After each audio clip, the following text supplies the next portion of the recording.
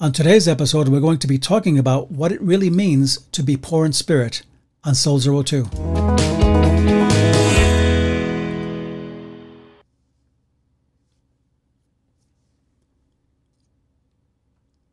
And welcome to Soul Zero 2. This is a podcast that is putting the oxygen back into the Christian life, one soul at a time. So glad to be with you today. And we've been doing this series that's based on one that I did at our church. That one was a little more extensive, so I'm keeping them real short for the podcast, but I'm trying to pack them with as much depth as I can at the same time while keeping them efficiently short. So today we're going to be talking about what it means to be poor in spirit. Because again, when we think about meekness and poverty of spirit, I believe that many people have the wrong idea of what all of that means. And we've been saying that the Beatitudes are part of the Sermon on the Mount that Jesus gave, and they show 8 marks of a follower of Christ. In other words, if you're really a follower of Christ, you're going to be living these to some extent. And living the Beatitudes does not make one a Christian, like we said last time, but rather it shows that one is a Christian and that their life is slowly orienting itself towards them, because if Christ is in them, you can't help but to manifest the image that is in you of God. And the Beatitudes are Jesus' manifesto declaring his intentions and expectations and vision for his kingdom. And we've been kind of saying that all along. And so today we're going to, again, apply the opposite lens, I call it. And the opposite lens are, the idea that the Beatitudes must be read through a lens that says that the opposite of what the world thinks is true is actually true.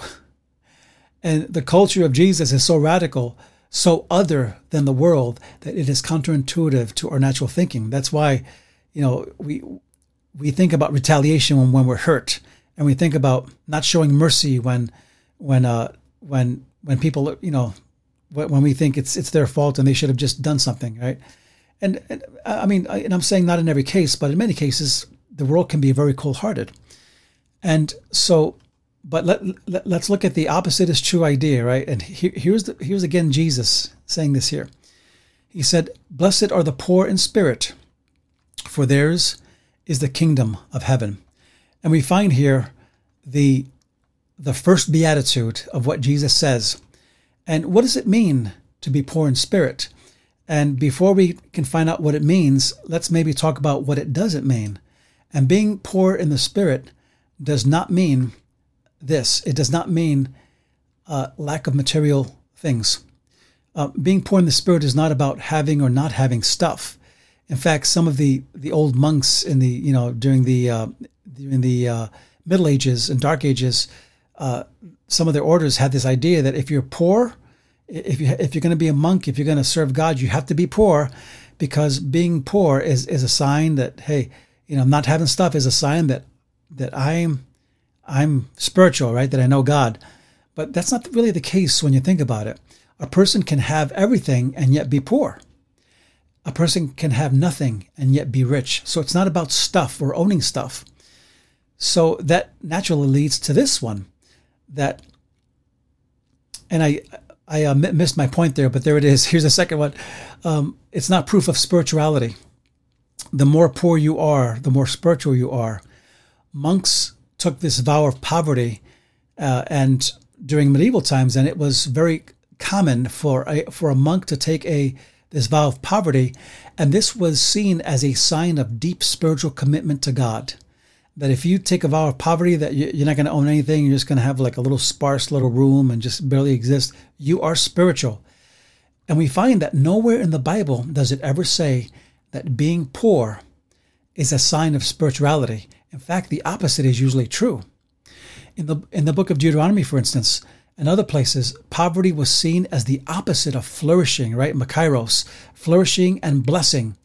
That God's hand was not on you, that if you were poor, it meant you were under judgment, or if you were poor, it meant that you weren't obeying God's law. And so he was bringing, another nation to take your stuff. And I'm finishing Jeremiah, so this is what I'm reading right now. But neither is it this. Poverty of spirit is not low self-esteem. And low self-esteem deals with viewing yourself in a wrong, unhealthy way. And being poor in spirit deals with viewing yourself in a right and realistic way. That's the difference. That when you're poor in spirit, it doesn't mean that you're down and depressed and you think you're a loser. No. It means that you're seeing yourself the way God sees you, in a realistic way, that you're not too haughty or proud. You don't think more of yourself than you are. And you don't think too much of or too little of yourself. So that said, if that's the case, right, then what in the world does being poor in spirit mean? What does it mean to be poor in spirit? Well, it means first this. It means a keen awareness of how needy you are without God. That's what it means to be poor in spirit. Charles Quarles, theologian, wrote some great stuff on this. He said, poor in spirit describes someone who is keenly aware that he or she is spiritually destitute and must rely entirely on the grace of God for salvation. And this is what the essence of what being poor in spirit is. We can define our richness by the things we possess, right? Or by the things we have. We can say, well, I have more than you. I have a car. We can rely on our birth, our status in life, our possessions, our bank accounts, our positions, our talents, our looks, our know-how, our personalities, and yet we can be poor in spirit. But blessed are those who are not possessed by their possessions, says Fulton Sheen. He was a great bishop, Catholic bishop. He said, blessed are those who are not possessed by their possessions or anything else in the world, but they are possessed by their need for God and nothing else. And so we find that great leaders in the Bible saw themselves in this way. And there are so many that I only give you a few, or I'm only giving a few today, but there are many great leaders in the Bible who saw themselves as very poor in spirit. And one of the most famous ones was Gideon. And Gideon was someone who God says, I want you to deliver Israel. And in the face of Israel living in such defeat in Judges 6:15, he says, how can I deliver Israel? My clan is the weakest in Manasseh, and I am the least in my family. Then you have Moses in Numbers 3. And I don't have the verse there, sorry about that. But it says, now the man Moses was very humble, more so than anyone else on the face of the earth. So, I mean, that's quite a thing for someone to say that about anyone, right? Then David looked at it this way. David told God in 2 Samuel 7:18, who am I, O Lord, and what is my house that you have brought me thus far? In other words, God made him king and prospered him. So David he's showing his true balance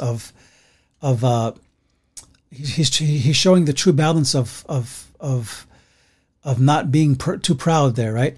And then we have Isaiah in God's presence. He said this, woe is me, I am lost. I am a man of unclean lips, and I live among a people of unclean lips.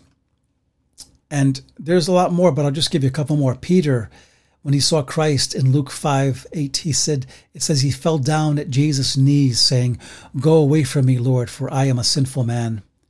Paul, when looking at all of his success, he said this, yet whatever gains I had, these I have come to regard as loss because of Christ. Then, of course, Jesus showed poverty of spirit, even the Son of God, right? When he says, I can do nothing on my own. This is what I mean by poverty of spirit. It doesn't mean you can't do anything, that you can't have talents, that you can't compete, that you can't do these things, but that you realize where that comes from. It doesn't just come from you. You didn't create yourself, right? These all show a deep need for God, not just as an insurance policy when we have problems, right? Or insurance against, God's judgment or eternal damnation, right? But that without God at every moment of our lives, we are lost. And so being poor in the spirit, in a sense, is a paradox. And a paradox is kind of like a conundrum. It's like, okay, it's like, what is this, right? A paradox. And in other words, there's this profound reversal that happens. And John Stott put it beautifully when he said this. He said, the kingdom is given to the poor, not the rich, and the feeble, not the mighty, to little children humble enough to accept it, not to soldiers who boast that they can obtain it by their own prowess. God gives a kingdom always to those who are poor in spirit, not to those who are mighty in spirit, in their own strength, I mean. And we find the value of things becoming reversed in Jesus' Beatitudes. Regardless of how affluent and important someone is, their riches, their power, their influence has no value in God's kingdom. What has value is that they recognize their need for God and how that all things come from Him, their Creator. This is one of the wonders of grace.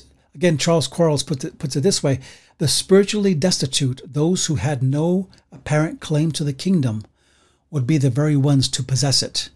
What an irony. And so I want to close with this question. Where does God like to hang out? Where does God like to hang out? If God were to come down to earth and spend time with a group of people on earth, right? Who would He go to first? Would it be the rich and famous? Would it be those who built great companies like Amazon, presidents of companies and established incredible visions? Here's where, according to the scriptures, where God would go, where He's attracted to most. And it is this, Isaiah 57:15. For thus says the high and lofty one, who inhabits eternity, whose name is holy. I dwell in the high and holy place, and also with those who are contrite and humble in spirit, to revive the spirit of the humble, and to revive the heart of the contrite. What an encouraging verse when you think about it, that God would do that for you and I, that He's attracted to people who are poor in spirit, who are just down and just saying, look, I'm just down here, Lord. I don't need to be a big shot, So poverty of spirit is a starting point, right? And the starting point is the idea that